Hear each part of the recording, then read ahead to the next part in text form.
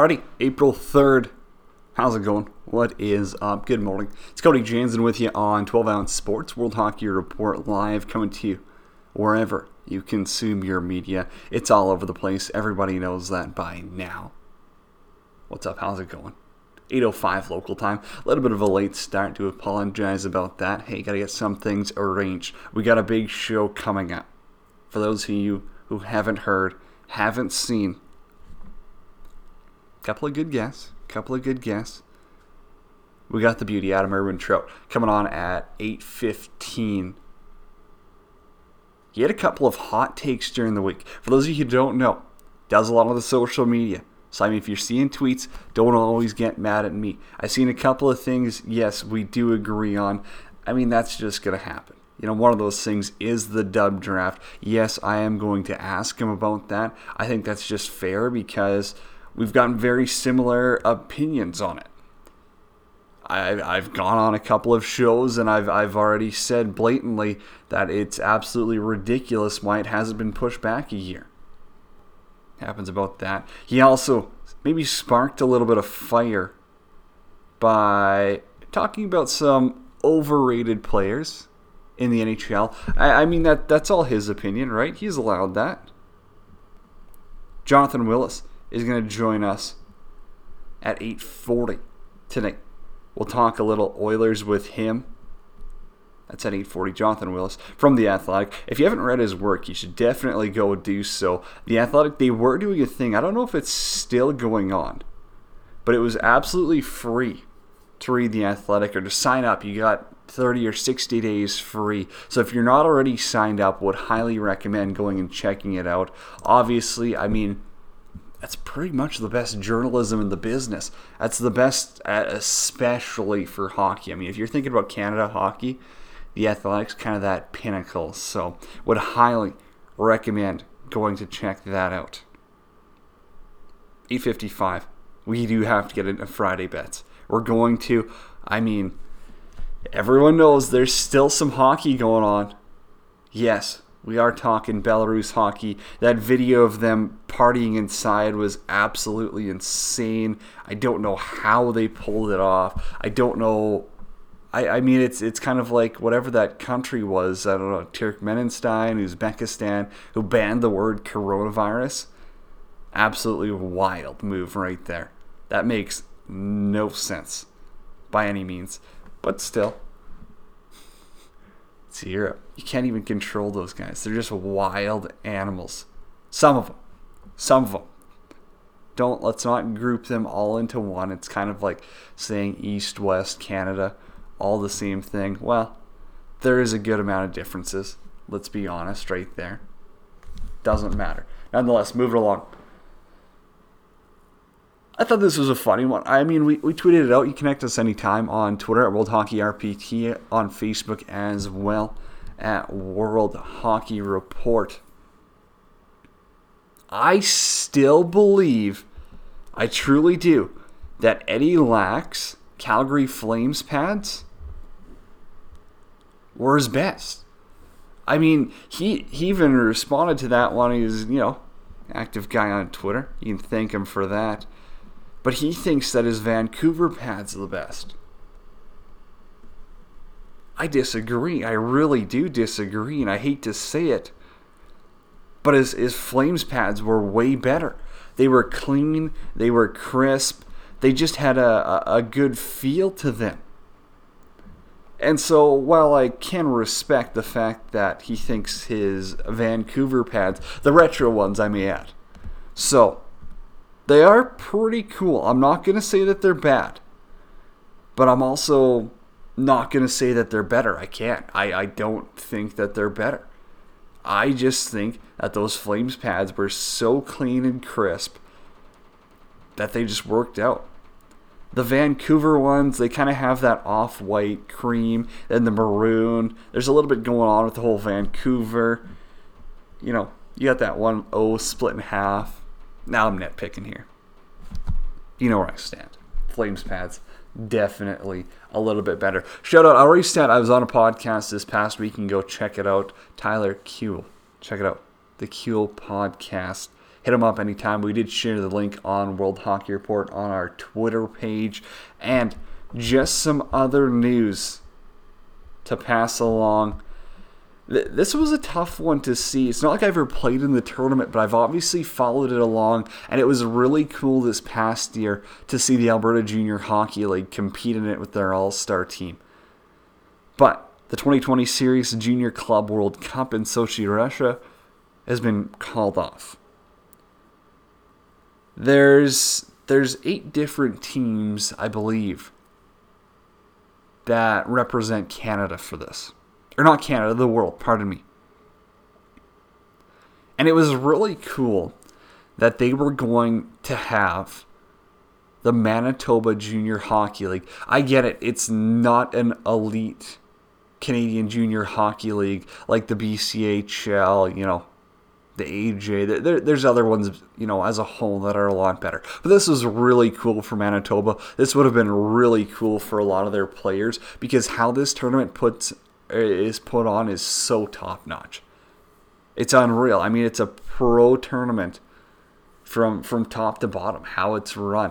Everyone who's come back from there has had good things to say. The broadcasts are incredible. The setups are great, and so yeah, I thought it was really cool how they invited the MJ or how the Canadian Junior Hockey League picked the MJ. But anyway, that happens. We do have hockey today, this morning, 10:30. It's Game 5, the Belarusian Pro League. Unos Minsk facing off with Shakhtar Soligorsk. Yes, probably going to be watching that. And yes, that's Friday bets coming up 8:55. You don't want to miss it. Though, we got to get to one thing before Adam joins us on the show. NHL to Saskatoon. So the rumor was floating around a little bit on social media. It's a very crazy thing. It was Sean Simpson from TSN. The NHL talking about Saskatoon as a quarantine site to finish their season. Now, I'm all in on this. Saskatchewan boy, know how much, everyone in Saski would absolutely love to have an NHL team, would love to get the opportunity. But Saskatoon doesn't make sense. It just doesn't. Kind of weird. Like, you think of okay, well, if you're going to quarantine someone, you probably want to put them in a place where they're happy. Saskatoon? Very questionable. The rink's kind of out of town. I don't think you're getting fans in there or anything anyways. So why not go to Vegas? Why not go to Arizona? Nicer place at least. I don't know. My opinion. But yet again, some people haven't seen Saskatoon at this time of year. I get it, probably down the road. July, April, August, September. Still, Saskatoon, I love the idea. I just don't think it's possible. Alright, we gotta go to commercial. World Hockey Report is brought to you by MyBookie.ag. Use promo code 12OZSports for a deposit match of up to $1,000. That's promo code 12OZSports on MyBookie.ag. And yes, Friday bets are coming up later on in the show. Off to commercial. It's Cody Jansen with you on 12-Ounce Sports. We're back. It's a World Hockey Report live coming to you on 12-Ounce Sports, 8:17 local time. Cody Jansen with you. Joined now, good friend of the program, Adam Urban Trout, joins us from good old Saskatchewan. Trout, how's it going? I'm good, man. How are you?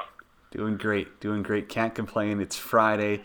I guess it doesn't really feel like a Friday if you're working from home, but end of the day, still getting by. It's like day 45 now without hockey, I think. Maybe we're going on 2 months or something like that.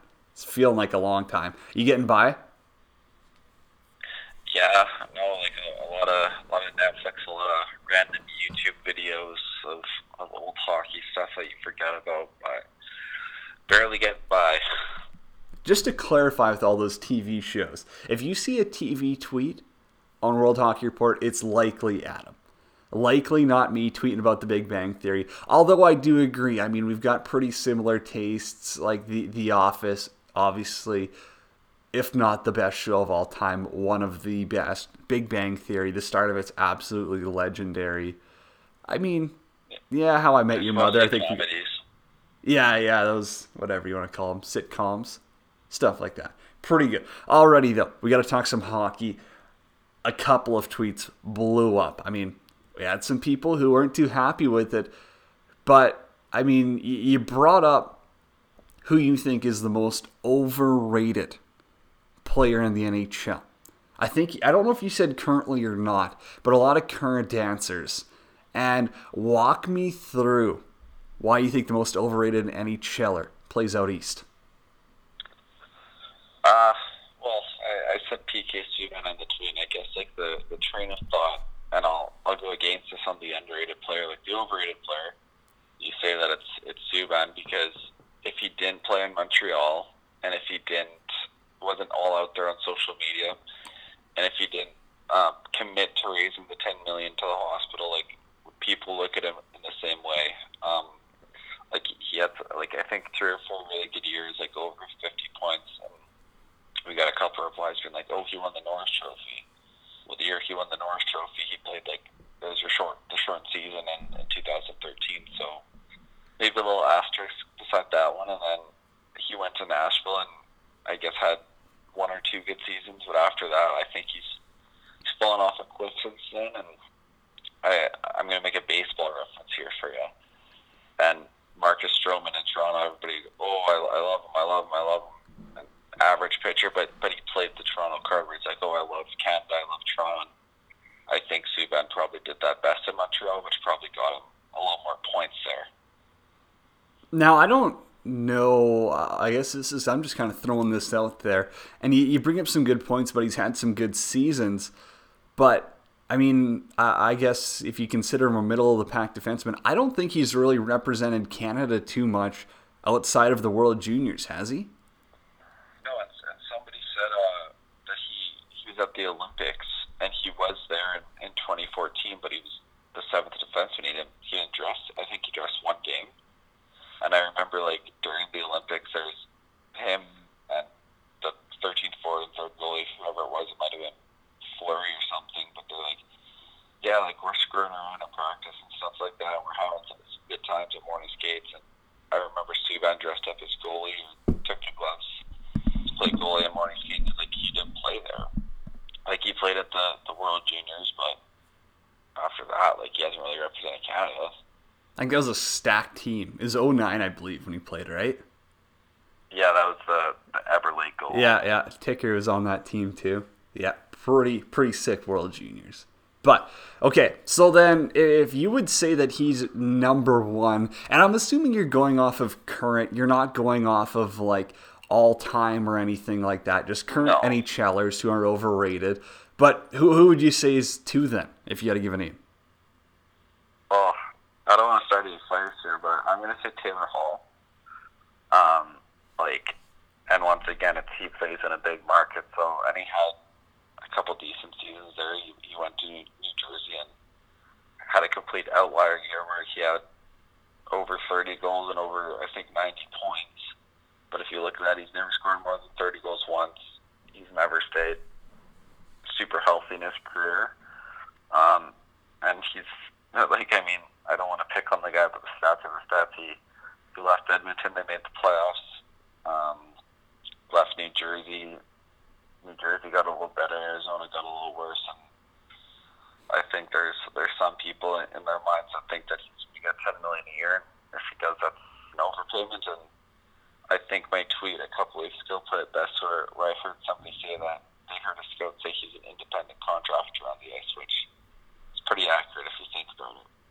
Yeah, it could be a rough look on the next team who signs him. Well, we'll leave it there. I just don't... I mean, you make good points. I just don't see him helping the team as much as he's written out to be. You also brought up one of the, a great all-time debate when it's who's the most underrated player. Obviously, you're going to get a million different answers. Probably, a handful of guys that you and me have never actually watched full seasons of in our lives, maybe a couple of classic games and all that. But for underrated players, you brought up a current and you brought up a past player who really stuck out to you.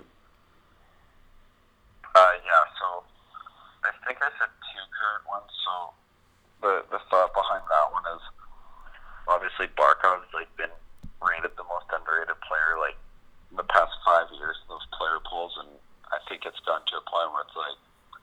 he's not underrated, but at the same time, he plays in like a bottom 3 market in the league. So like, if he played in Montreal or Toronto, it's like he's being named like a top 5, top 10 player all the time.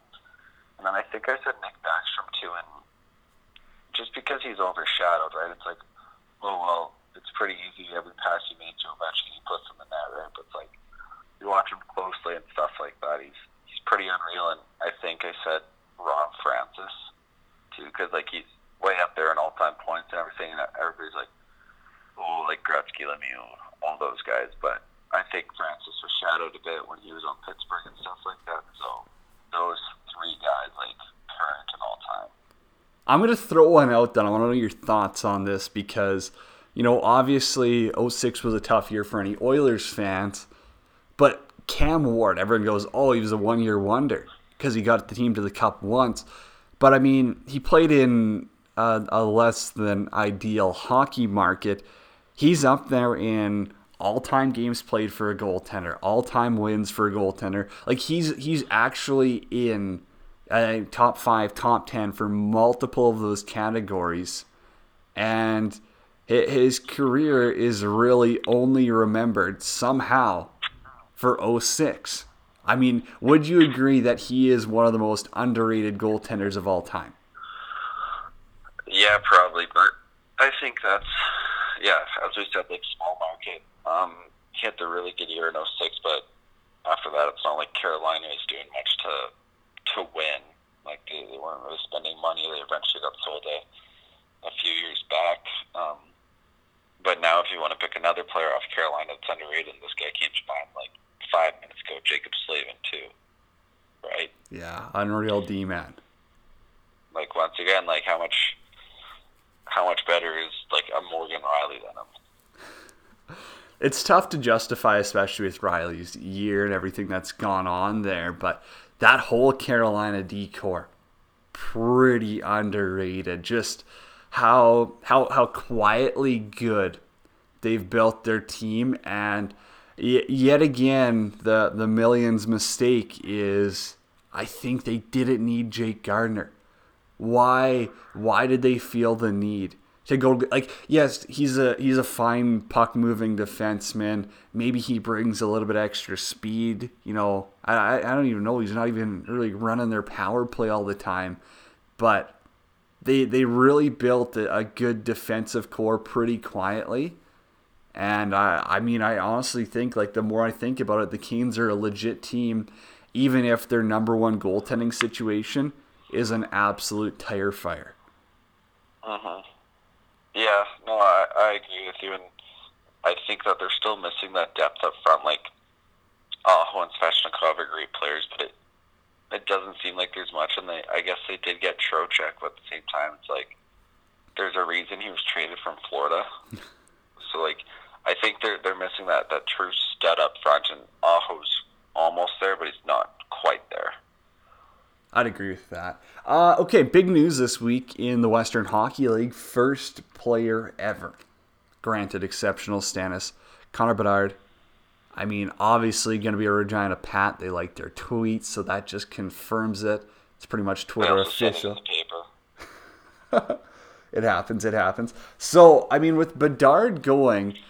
well, first off, let me get your thoughts on this. What's your thoughts on a 15-year-old playing in the Western League after seeing Matthew Savoy play whatever he did last season? And, I mean, even took a couple of scary hits that really could have been career changers for him.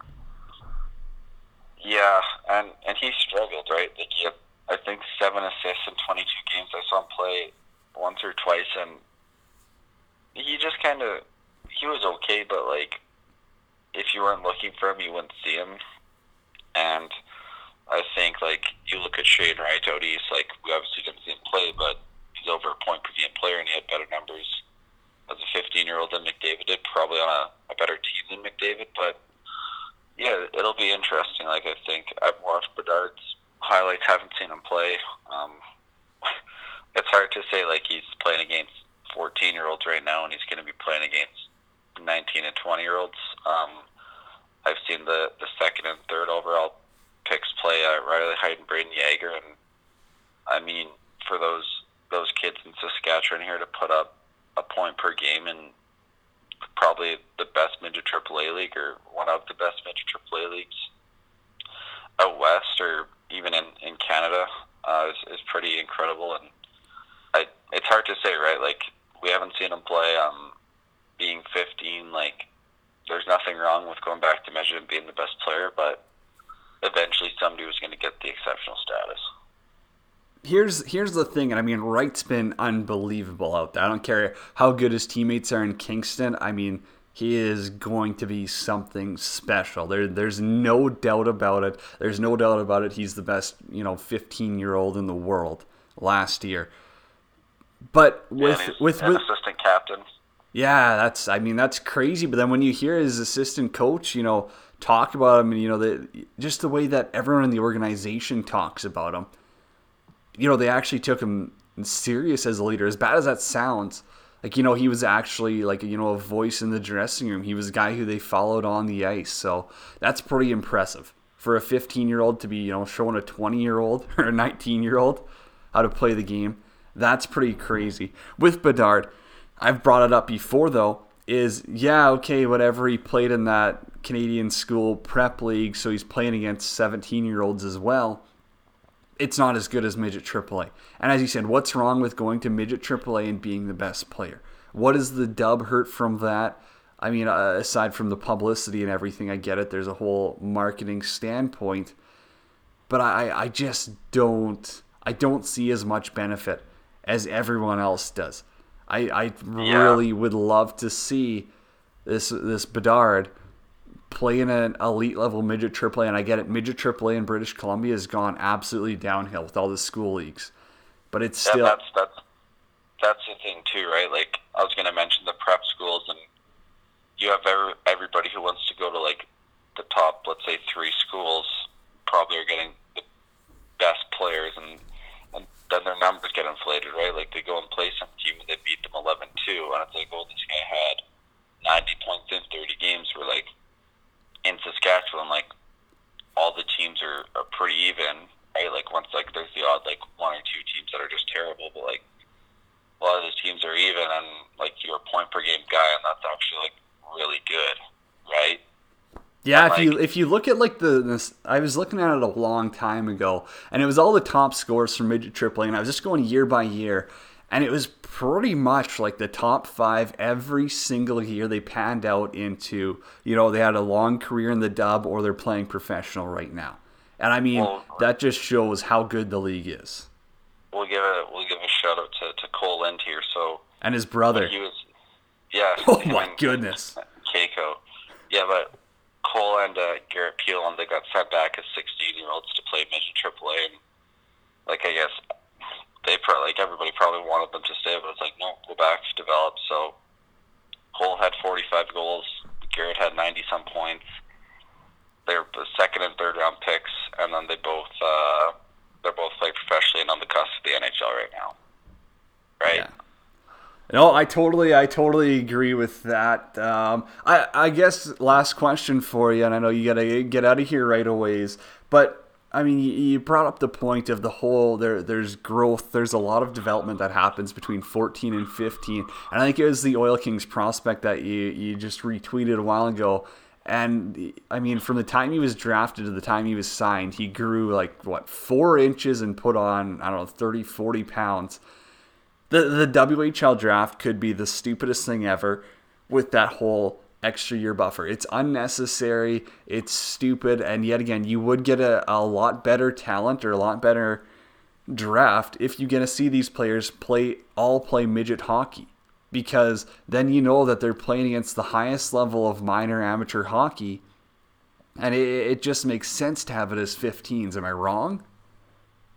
No, not at all. And, like, I think Bantam, like, I see so many guys, and, like, I'm sure you played against guys, like, I played against guys, and you're like, they're just so much bigger and stronger at this age, but, like, they don't, like, think the game well. So, right, they'll have 60 goals in Bantam, and in their second year Bantam playing against 13-year-olds. They go to midget the next year, they're playing against 16, 17-year-olds. They have, like, 20 points, and they struggle. And then it's like, oh, well, like, this pick them in the first or second round because they're this 5'9" kid who is bigger and stronger than everybody else. Then oh, so many kids that were. If you're over 6'3" or 6'4", especially in bantam, you're getting drafted. Like there's no even question. Like 5'9". Well, yeah, I mean, kind of anyone, but like it's half about like they're just trying to predict size and everything, and like there's so much that goes into being a dub scout. It's so much harder than the OHL, other leagues like that, and everything. It's a crooked thing where I don't know why they haven't moved it up. Like it just doesn't make sense to me. Like I haven't had someone put a viable argument out there as to why they shouldn't move it up. And, I mean, until that happens, I just think that they're stupid. No, exactly. And, like, I truly wonder, like, how many of the picks would change because, like I'm not a doctor or anything, but, like, 14 to 15 seems to be the year that, like, a lot of kids either grow into their body or something like that. Like, there's not too many, like, most of the kids, by the time they're 16, you kind of know what they are, but, like, when they're 14, you're not sure, and like as I said, like a guy's building his way through bantam, he gets picked high in the first couple of rounds, and it's like, oh, like 2 years later, it's time for him to make the team, and he's no better than he was when he was in bantam because he's fully grown. Oh, there's so many kids like that, and I mean there's a lot of, you know, everyone goes, oh, they're a hidden gem. They were drafted 8th round in the dub draft. Well, no, like, I mean, 2 years of midget hockey can really change a player and how they develop, how they actually play and everything. And, I mean, you played bantam hockey, too. There's some kids, and I think they don't have AAA in Saskatchewan. It's bantam AA still, I do believe. But, like, there's some kids that have no interest in working out at 13 and 14, and there's others whose parents are spending, you know, tens of $1,000s on it. And it doesn't mean that they're going to be a better hockey player. I mean, some players just kind of, it clicks that, oh, they want to play hockey when they're 15, 16. And so you're rolling the dice. It's a gamble. But that's kind of the Western Hockey League. If you look at it this way, too, the leading scorer in the Western Hockey League this year is a 5th round pick. And I saw him in bantam. He's like 5'7", whatever, gets drafted, 5th round, midget AAA for 2 years, does pretty well there, and that's like 2 years later he's the leading scorer in the dub because he's 6'1" or 6'2". Nothing wrong with being the best player in midget AAA. As you said, I mean, you can't say it any better than that. Yeah, what's wrong with having the puck on your stick more? Exactly. Adam Ermintrout, our guest, joining us. Thanks as always, buddy. Appreciate you coming on the show. Beauty, sounds good, man. There it is. Great interview, great insight. As always, Adam Ermintrout. He's always got some good things to say. Great to talk to another Sasky guy about things like the dub. He's always got a few of those hot takes on Twitter. Got to enjoy that. Check it out anytime at World Hockey RPT on Twitter. We're on Facebook, World Hockey Report. Alrighty, let's go to a quick commercial. When we come back, Jonathan Willis from The Athletic. Let's talk some Oilers. Back after the break. It's World Hockey Report live, coming to you on 12 Ounce Sports. Cody Jansen with you here, April 3rd, 8:41 local time up in the Great White North. Joined now by the Athletic Edmonton's finest, Jonathan Willis. Jonathan, how's it going on this Friday? I'm doing really well, thanks, Cody. Where are you at? I mean, what are you doing to pass the time? Obviously, it's a little bit weird when you're not watching live games, but obviously you got to be pumping out content as a writer because, I mean, from my perspective as a consumer, as a reader of The Athletic, you're checking it more. You almost like you're sitting around bored, you're twiddling your thumbs, and you want to be reading as much as you can, although, you know, the live hockey isn't going on. Yeah, well, it's kind of it's an interesting situation. I guess the one sort of silver lining in everything that's happening from a work perspective for me has been this ability to get into things that normally in the day-to-day rush of the season I wouldn't be able to. So not having I mean, we all miss having sports. I mean, I don't think anybody's arguing that, but the ability to kind of get away from the day-to-day and dig into some research pieces and some other stuff that we've been wanting to get at is, well, it's an opportunity. So we're going to just keep doing that and hopefully answer some questions that have been bugging me since the start of the year, and steam on. That totally makes sense there. Now I want to talk Oilers. Obviously, I mean, you're at the Athletic Edmonton, and it was a great year. Let's be straightforward for what people had expected in the offseason to what was actually put on the ice. I think there was a lot of successes, and a lot of it does start in Draisaitl. I mean, I think you can kind of hand him a few trophies here at the end of the season if this is the end of the regular season. McDavid was great, but in your opinion, which or who on the Oilers took some of the biggest leaps forward this year? I mean, who did you see truly develop into a player who maybe you didn't think they would be? Well, you mentioned Draisaitl off the top, and obviously he had a great year. But if you look beyond the big guns, Ethan Bear is, to me, Ethan Bear and Kailer Yamamoto, I guess, share the designation. Bear in particular, the thing he showed me this year that I didn't see when he was playing in Bakersfield is a dynamic quality as a skater, which I didn't know that he had that. And looking back on it with hindsight, I've kind of wondered if maybe this was a function of him being banged up last year.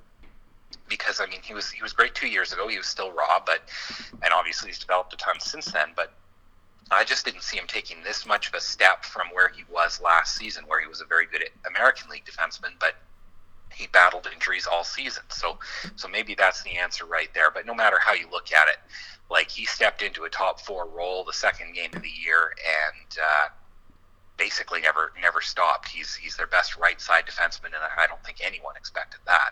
And then you add in Kailer Yamamoto.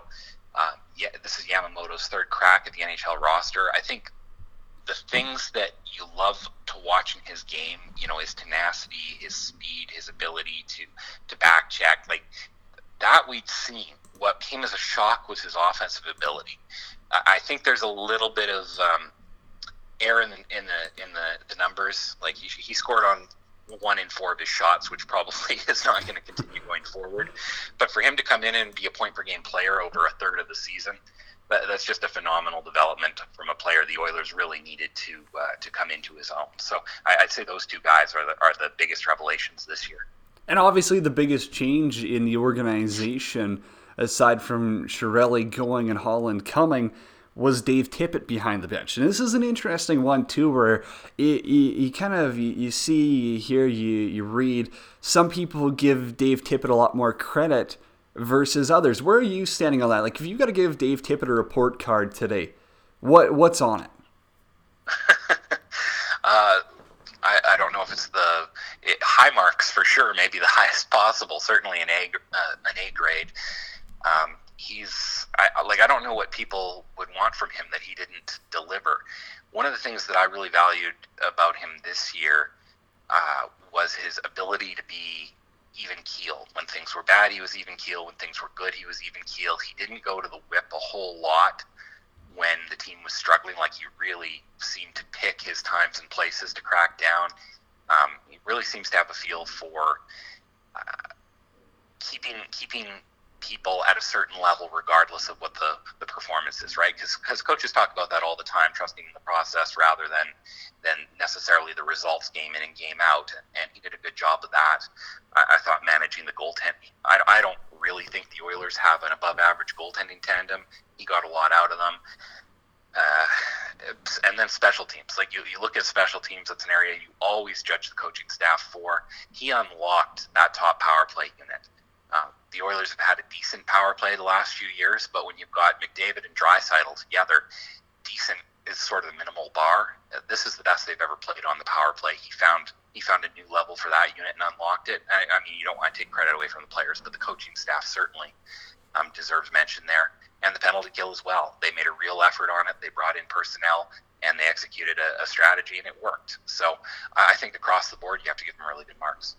You took my point there with the penalty kill, and I think a little bit of that comes from just the Dave Tippett buy-in. I mean, we've seen it in the past with what he's got from Arizona, Phoenix, with his Yost teams in the past, and you can definitely tell on the defensive side of the puck this season. I mean, and it starts with the penalty kill. It's, I mean, twice as good as it was last year, almost it feels like, at least. And you also brought up the goaltending. I mean, kind of, I feel like it's a little bit also how he played him versus maybe how McClellan used his goaltending. I know they were different. He didn't have Smith, yada, yada, yada. But it's still, I feel like he used the goaltending wisely, and he ran with the hot hand when he could. But say Game 1 of playoffs starts tonight, Jonathan, who's your guy? Who are you going with if you got to choose a starting goaltender? I'd go with Mikko Koskinen. I think his numbers have been better all year. There's no doubt about that. Smith's had really hot and really cold runs, but on balance, Koskinen's been the better of the two. I think I hate to get into the whole intangibles thing because we're all operating on basically gut instinct and incomplete information when we do. I really think Smith does bring a leadership element to the team based on what players have said. And even just, interacting with them, I think that's true. But, as much as that, if I'm right about that, if that's valuable, but you have to go with the guy who's been the better stopper of the two. I would agree with that. I think a little bit of my gut does say go with Smith based on how he was for the Flames last year. But then if you actually look back at that series and look a little bit more in depth, he was either a 950 or an 850 goalie in that series. And I mean, that's in 5 games where that shift happened multiple times. And are you willing to risk it? I don't know. I feel like Koskinen's been a little bit more consistent. Jonathan Willis, our guest from the Athletic Edmonton, joining us. Going to stick with playoffs here. And, for the Oilers, obviously, assuming we do get to playoffs and, they're sitting in that 2 seed likely, what's one team in the West who you think would give the Oilers the most trouble if they ran into them in playoffs? Well, I think the main thing, and I mean it's a foregone conclusion now because I don't think we're going to see the rest of the regular season play out. But the one place you absolutely don't want to be is in that last wild card spot and pushed over to the Central Division meat grinder. Because if you're going up against St. Louis in the first round, you're going to get it's going to be a very difficult series, either of Colorado or Dallas. I think St. Louis is the team I'd be most concerned about in the West, but either of Colorado or Dallas would be very tough out as well. I'm a lot more confident in their ability to beat teams in the Pacific. I don't think there's a team there that they really don't like. I don't think there's a lopsided favorite there. Looking in Division, the one team I'd be nervous about again, and I hate to be boring and defer to the standings here, but it's Vegas, and partially that's because I think Vegas is the best 5-on-5 team in the Pacific by a significant margin, and partially it's team speed. Like you look at Edmonton has gotten to be quite a bit faster over the last year, but I still think even with McDavid sort of skewing the results, I think they're a half step back of Vegas in terms of speed across the lineup. I got a rapid fire for you. Do you like the Vegas pick, though? I think Vegas and St. Louis, they bring the most to the table in playoffs, and I think a lot of that has to do with experience from my thought. But I got a rapid fire question for you. It's the Battle of Alberta. It's round 1. How many games does this go? 6. Wow, okay. I was thinking there's only one answer, and that's 7, but 6 is an interesting one there. Well, do you remember, if you remember back to 2006, the Detroit Edmonton series, that should have gone 7 games, but it went 6. If you're the home team and it goes 7, you want to polish it off early if you can. I feel like if it's going 7, it doesn't matter as much if you're the home team. It's more or less who won Game 6. That's the big one, because that the other team obviously has a chance to end it, and they don't do it, and now they got to play an extra game, which might not have been on their actual personal agenda. And I think that's so big, is the whole momentum thing. And I mean, great teams can obviously battle through that, as St. Louis, showed last season. But when it comes down to Game 7, I think a lot of it does come off of who's running a high. I always feel that way instinctively. When I looked into it a few years ago, it didn't seem like there was a huge gap in the results. I haven't looked into it recently, so I don't know that this is still the trend, but I remember being very surprised. Well, not very surprised, but surprised anyway. A lot of times, you'd think the team that wins Game 6 has a bit of an edge. When I looked, it was pretty close to a coin flip, but I do feel like, just instinctively it feels right that the team that wins last has an advantage because they've prolonged the series and have already avoided elimination once. Yeah, that's interesting. I mean, I haven't actually looked up the data. That's just my experience. And I mean, playing a little bit of hockey, I would say that's probably how I see it. Jonathan Willis, our guest from the Athletic Edmonton. Just to wrap this one up, I mean, are you able to give us a tease? What do you work on? What's going to be coming out next on the Athletic for you? Yeah, got some interesting stuff coming. Just finished our 2020 NHL broadcast rankings, and now I'm going to dig into. We're doing a thing on one-hit wonders next week, and I've got 2 articles on the Oilers coming there. One on Alexander Selivanov, who, is one of those guys who people go, who, but was leading the league in goal scoring for a little while, and one on Chris Pronger's run with the Oilers and what happened afterward, which I think is, it's not a great chapter if you're an Oilers fan, but it's maybe the most interesting chapter in the last 20 years of Oilers history. That's awesome. There's a couple of one-hit wonders and names you haven't heard of in a while. I totally forgot about the broadcast one. I did read it. Awesome article. I mean, there's some great insight. But I got to put you on the hot seat here as your last question. Who's your favorite broadcast outside of the Oilers? You can't pick the Oilers. Who's your favorite broadcast to watch? If you're watching a game on TV, you flick on the channel. Who's your favorite, game team to watch? I like the team or the broadcast. Broadcast. TSN's production is fantastic. I think Ray Ferraro and Mike Johnson are 2 of maybe my 3 or 4 favorite colormen in hockey. And anytime I hear Chris Cuthbert calling a game, I go right back to listening to Hockey Night in Canada on CBC, right? So as a kid growing up. So I like Cuthbert. I like give me Ferraro or Johnson with Cuthbert and TSN's production, and I'm very happy. Unreal. Couldn't agree anymore. Jonathan, thanks for hopping on this Friday morning. Yeah, thanks for having me, Cody. Take care.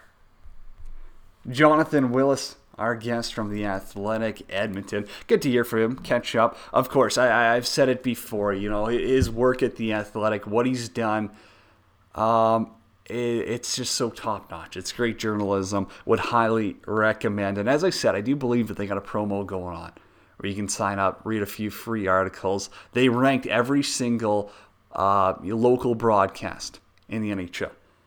That was pretty cool. That's a great article just if you want to read it. I mean, big Ray Ferraro, Gordon Miller guy here.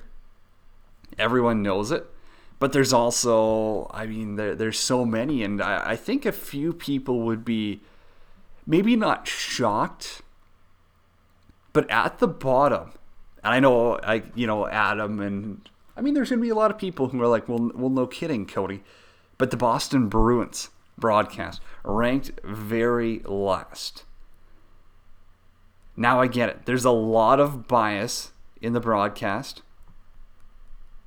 And yeah, Jack Edwards, he's a clown for a lot of it. But is it really the worst?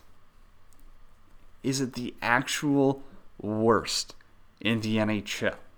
I don't know. I can't rattle off every single broadcast crew. But if you get a good Jack Edwards game and he's not being, trying to be a clown on the mic, I really do enjoy it. I really do. Sometimes he takes it over the line. And yeah, a little bit far. Alrighty, it's Friday Bets to wrap up the show. I told you earlier there's still hockey going on somehow. You got to go find the links. Luckily, people are nice enough to take us in a couple of private YouTube links for some to find the games. Other times, the website I use on hockey.tv, don't tell anyone. Yes, there's going to be pop-ups. You're not going to be overly thrilled with actually getting to it, but once you get to it, you can watch some pretty good streams on there. And the bet. Okay, It's the Belarus Extraliga final. Junos Minsk and Shakhtar Sologorsk. Sologorsk is kind of, the underdog. They're a little bit of a shock to get in. They beat off Grodno in the semifinals. Minsk, obviously the capital city.